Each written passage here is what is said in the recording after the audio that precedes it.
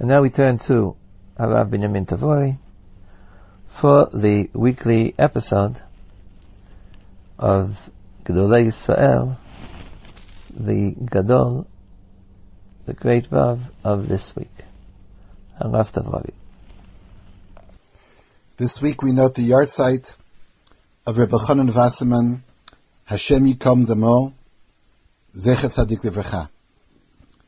Rebbe Chanan was born in 1875, grew up as was standard practice for young, budding Talmidei Chachamim, went to learn in Telz, and eventually wound up in Brisk to learn by Reb Chaim. One interesting difference between him and many other Gedolim was after he was in Brisk, he went to become a Rosh Yeshiva. And he already was known as a fine Talmid Chacham he himself became a Rebbe.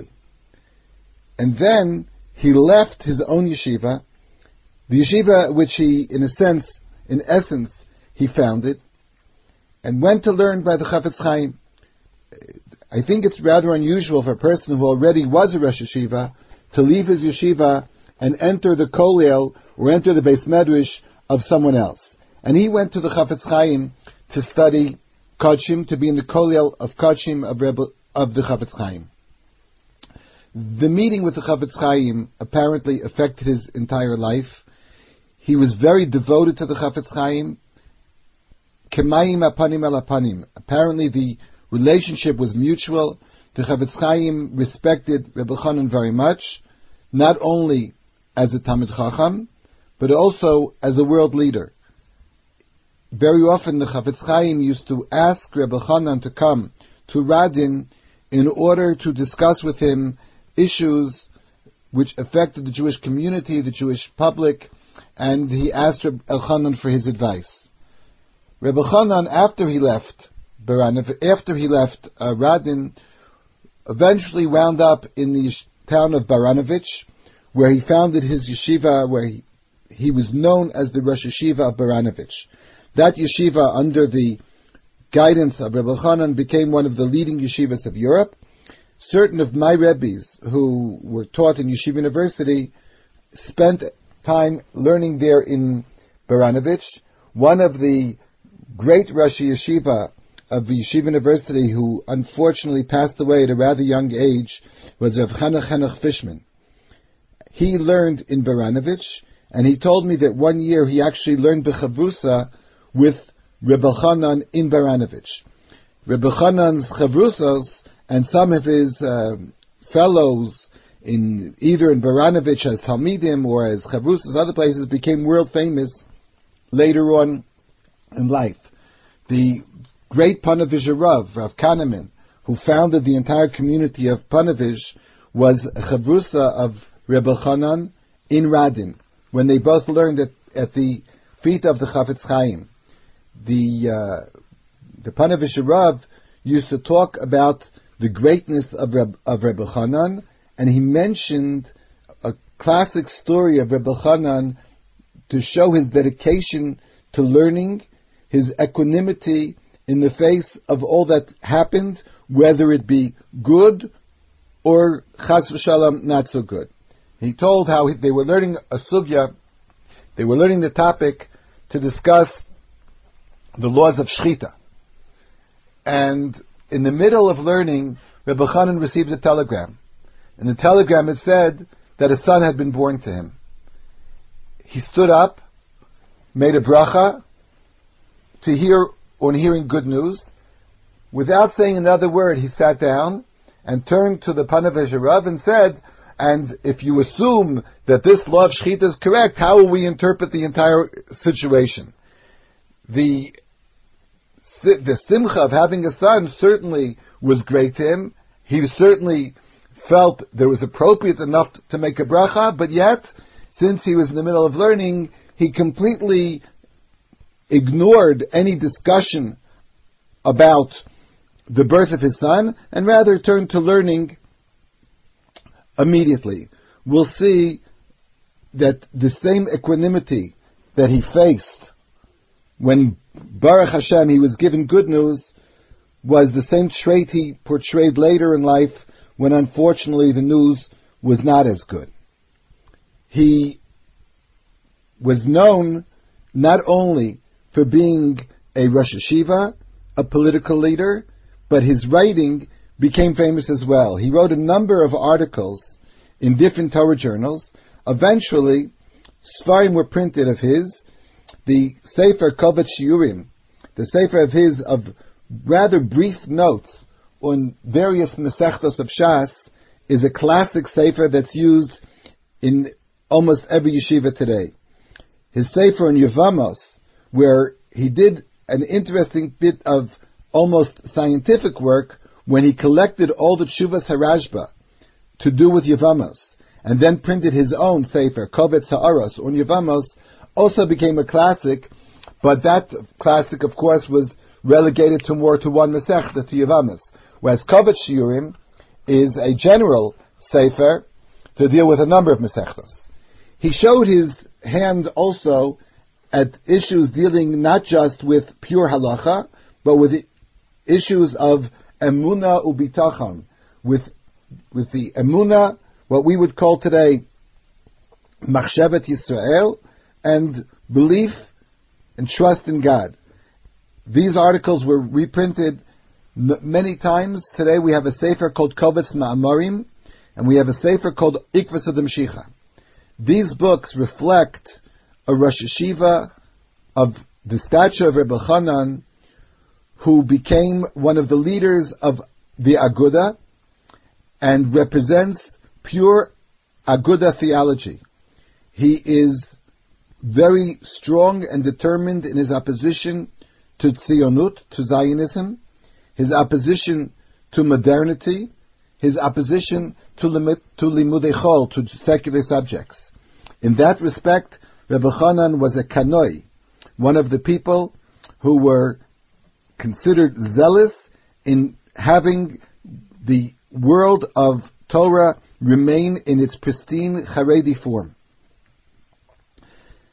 The gadlus of Rebbe Chanan, the greatness of Rebbe Chanan, is certainly seen in his Sfarim, but there is a certain greatness that was shown specifically at his death in 1941.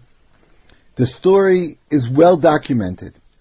There were witnesses who saw the entire situation, and Rav Ashri, that famous Rav who lived in the ghetto and wrote Sfarim, which today we have printed as Tshuvos of the Holocaust, Mimamakim, parts of those Tshuvos were already translated into English, and we have various books about responsa written in the Holocaust. Rav Ashri recounts the day, the moments of the death of Rebbe Chanan. And he said there how Rebbe Chanan was in the middle of learning, and they came to arrest him, and it was known that they'd be immediately, he and other Rabbanim would be put immediately to death. And Rebbe Chanan simply got up without showing any outer emotions, without even turning to his own family specifically. He got up and he gave an address to the community and said, we apparently are very holy and sainted people. HaKadosh Baruch Hu chose us to be sacrifices, to be karbanos. And he admonished the people that since they are karbanos, they have to go in a pure fashion. He pointed out that the halacha is that a karban must have the proper intention. If a person has the intention of pigul, pigul means the wrong intention. Exactly the halachic parameters of pigul are not the issue right now. But if a person would have the improper intention for the karban is invalidated. Therefore, Rebbe Chanan said we should go to our death with the proper kavana, with the idea of Kiddush Hashem, to sanctify the name of God, and we know ki va'esh ata hitzata uva'esh ata atid livnota. HaKadosh Baruch Hu destroys and destroyed in the past with fire, but we have a promise that with fire He will rebuild. We have to have bitachon, we have to have trust, belief in the future, that HaKadosh Baruch Hu eventually will bring about Geulat Yisrael. I personally had the privilege of meeting one of the children of Reb Elchanan, Reb Simcha Wasserman. Other children, a number of them, were killed along with the other members of the family in the Shoah. In the introduction to Kovetz Shiurim, Reb Simcha writes about his family, writes about his father, and almost everything I said today was taken from that introduction. Reb Simcha survived, went to America.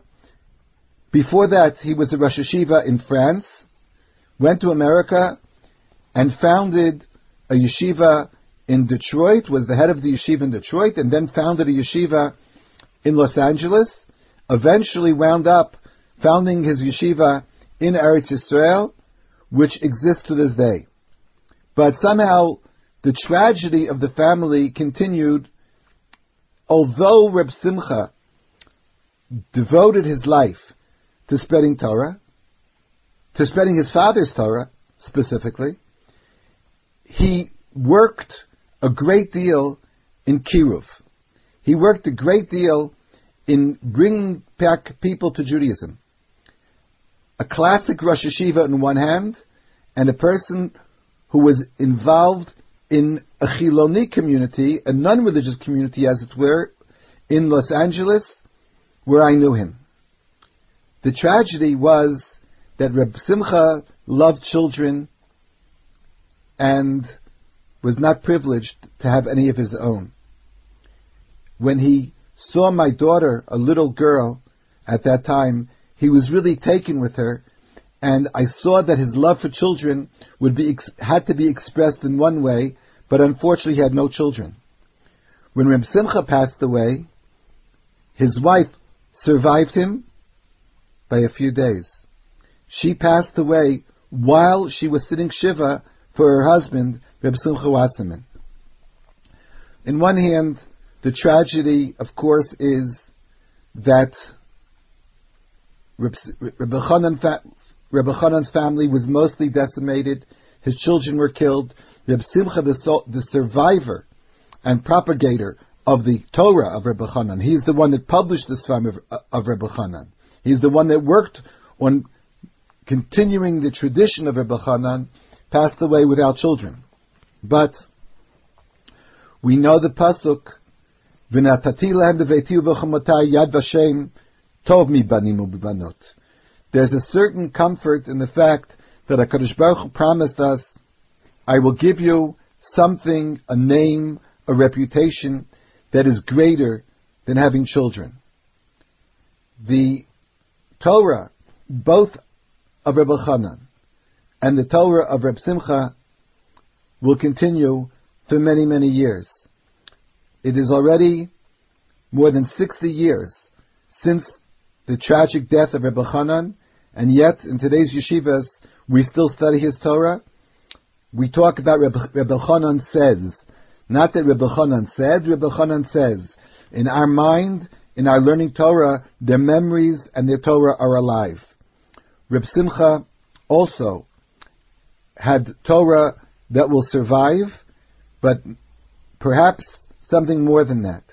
Reb Simcha had many Talmidim in the yeshiva, in various places, in France, in Detroit and Los Angeles, who talk about him almost incessantly. They both respected his erudition, but particularly his warmth and his love for his students. In that respect, their memories will continue forever, even though perhaps direct descendants of Reb Simcha, the descendants of Reb Elchanan, as I said, were mostly killed in the Shoah, but nevertheless, they have Yad Vashem, they have a memory in this world, and therefore we always conclude, Yehi Zechram Baruch, their memory should be a blessing for all of us. You've been listening to Harav Binyamin Tavori speaking in honor of the coming Yortzeit of Reb Elchanan Wasserman, Hashem Yimkom Damo.